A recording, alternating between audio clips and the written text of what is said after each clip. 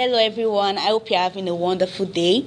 It's another episode of After Church Gist, and my name is Egosa. I'm not here alone, I'm with Itohan, Etiosa, and Eki. Okay, so Eki is actually a new guest. She just came today and she's joining us for the first time. Welcome Eki. Thank you. Okay, so today's message was take charge of your life. I mean, that alone, the sentence alone carries a lot of power. Yes. So what did you learn, Etiosa, from what Pastor said today? What did you learn? What does it mean to take charge of one's life? What do you think it means personally for you? For me, taking charge of your life has to do with you being in control of everything that goes on or that happens in your life. Yeah. You're not subject to the dictates of the devil. You're not subject to any happening. You know, that kind of thing. Yes. Whatever you want, or let me say, whatever the will of God is, that is what happens in your life. That's what takes place in your life.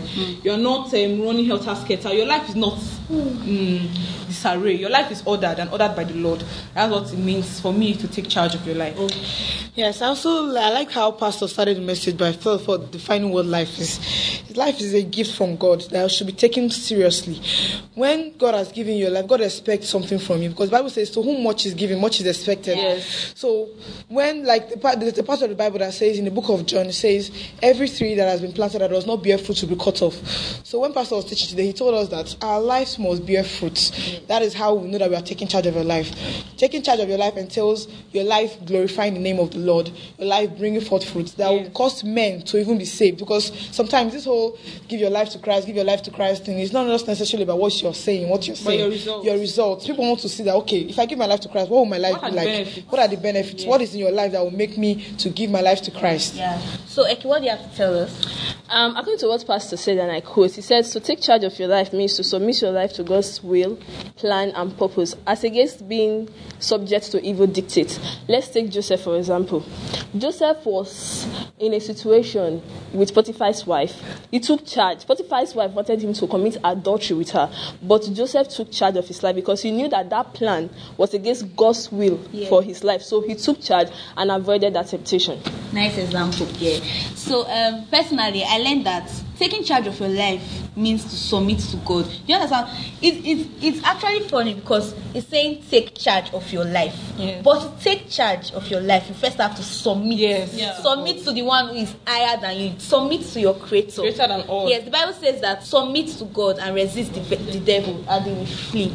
So when you submit to God, when you submit to God, it means you are already telling God, I know your will and purpose for me. I want it to be manifested. So I'm going to submit it to you. And I want everything that is not of you to flee from me. And Pastor said something that I personally took note of. He said, a life that God has given you life, it's only Him that knows why He gave you that life and the purpose for your life. So you have to submit to Him to know the purpose, to know what is expected of you. You know, that kind of thing. So without God, your life will be in disarray. There was a book I read at the time. The title of that book was A Purpose-Driven Life by Rick Warren. And the very first page I read of that book was, he was trying to explain, for example, someone just invents something. You just see an object, you're like, what's this thing for? You've never seen it before. That's just how God has created you. It's only the creator or the inventor of that, or the person that invented that thing, that can tell you what exactly the purpose of that thing is. That's how God is. God has created us.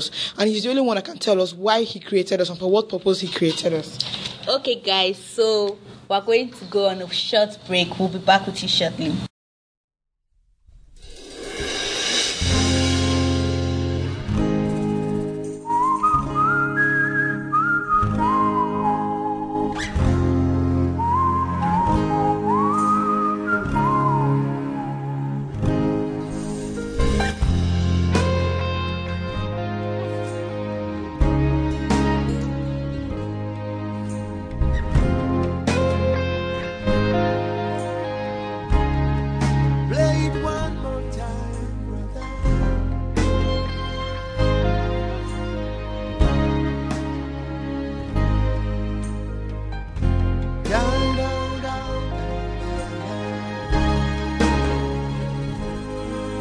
One day I saw a door opened in heaven. Then I heard a voice like a trumpet sound, and He said to me, come on up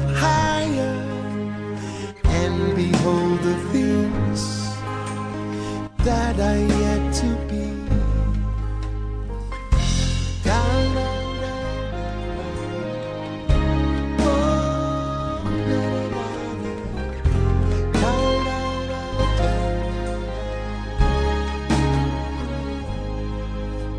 Then I beheld a sight of majestic beauty all around the one who is seated on the throne.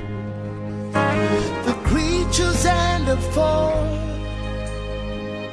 and 20 elders worshiping the one who lives forevermore, singing, Holy, holy, holy, holy, holy, holy are you, Lord. Holy, holy, holy, holy, holy, holy are you, Lord. Holy, holy, holy, holy, holy, holy are you, Lord. Holy, holy, holy, holy, holy, holy are you, Lord.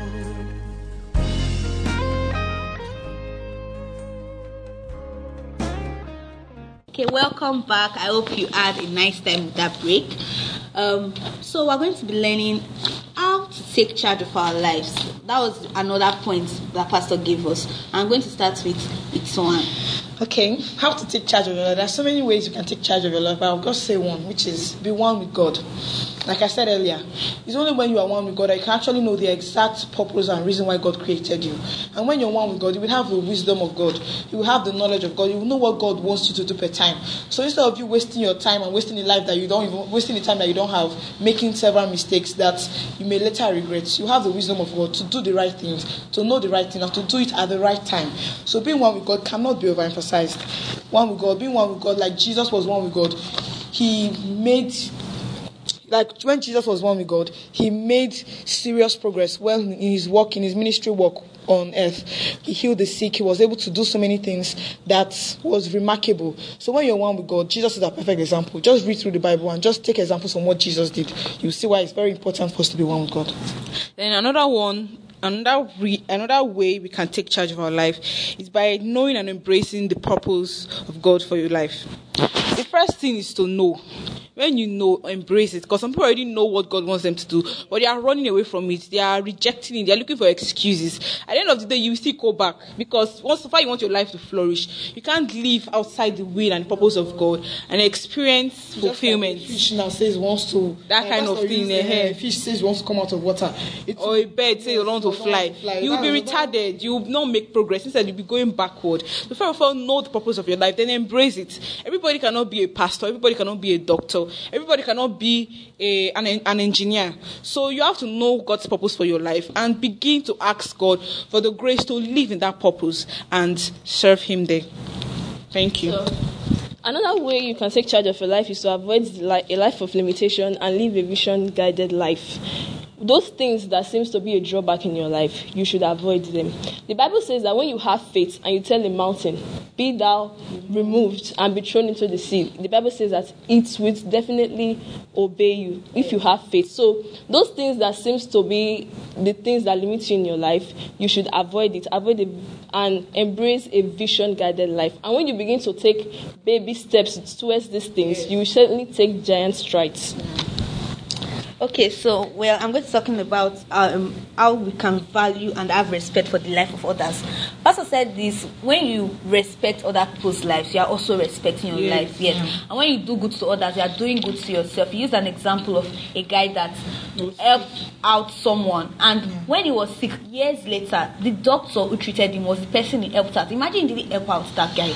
What would have happened? He would have died probably. You don't know who you will meet tomorrow. Yes, you don't know who you meet tomorrow. So these things, helping out others is actually sowing a seed into your own life. I also like to add something. When you want to help the life of others, I would say help without expectation. Yes. Because some people, when they want to help you, they help you with the mindset of, okay, tomorrow when I come and meet you, I Some expect people that will you do remind something. you Yeah, when they are in exactly. need. They'll tell you, When I okay, did this I for got you. Just do it because you know that the kingdom Yes, the kingdom Yes. principle, and you're God will doing bless you. in Your accordance reward with is the in word of heaven, not on earth. Okay, so finally, what was your highlight of the service? What caught you there? My highlight was a life of imitation is a life of limitation. Now, what that statement is self-explanatory. When Pastor says a life of imitation is a life of limitation, I like the way he explained it. Some people, they just see you doing something, they don't want to jump. They want to jump into it. They say that you have entered ministry, you enter ministry. Like my friend was telling me that her mom has a friend. Anytime our mom's friends go that they have changed the curtain in their house, they go and change their own curtain. Anytime mom's father they have bought a new car, they go and buy a new car. That's wasteful. To me, that's a life that does not have a purpose. If you have a purpose for your life and you have what you are aiming at, you have a goal, you will not be too busy pursuing what every other person is doing. Yes. Because by the time you get to find out that you will be limited and you'll be retarded, things that you don't need, so things that you don't want to use, you end up buying them. You end up getting them and they become a burden to you. Yes. So once you know your God-given purpose, just go for it, live for it.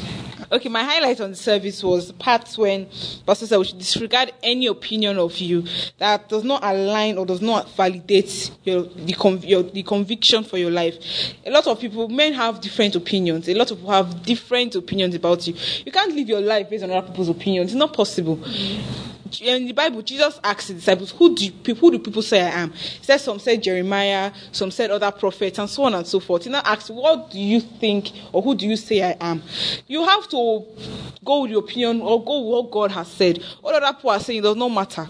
It absolutely does not matter. What God has said is the final one and the final say. So just live your life based on what God has said. My highlight of this service was when Pastor admonished us that we should invest on assets and not liabilities. Invest on what increases in value. Because at certain age or at some certain time, there are some things that you shouldn't invest your resources in. Because when you do, they will certainly become a liability. So you should look at those things that when you make investments, they will certainly bring good values. Yeah, thank you. Okay, mine was when Pastor said that when you imitate others, you will lose your uniqueness. And it's very straightforward. If everybody is acting like me, who is going to be unique? Who is going to be different? I like the fact that you mentioned that everyone in the world has a different fingerprint. Yes. That God never made any. God never made any. He made us with a special deposit. Nobody who has ever followed the crowd has actually stood out. Yes. So that just doesn't matter. Just have your own niche and just do what God has. How about your own thing for your own and self? So you make tremendous progress. In all things, take charge of your life and submit to God. That's the very Major important one. Thank you for joining us today for After Church Gist, Courtesy Ministry of Perfection. You can like our content and share our content too at MOP Ekenwan. Thank you. Bye. Bye.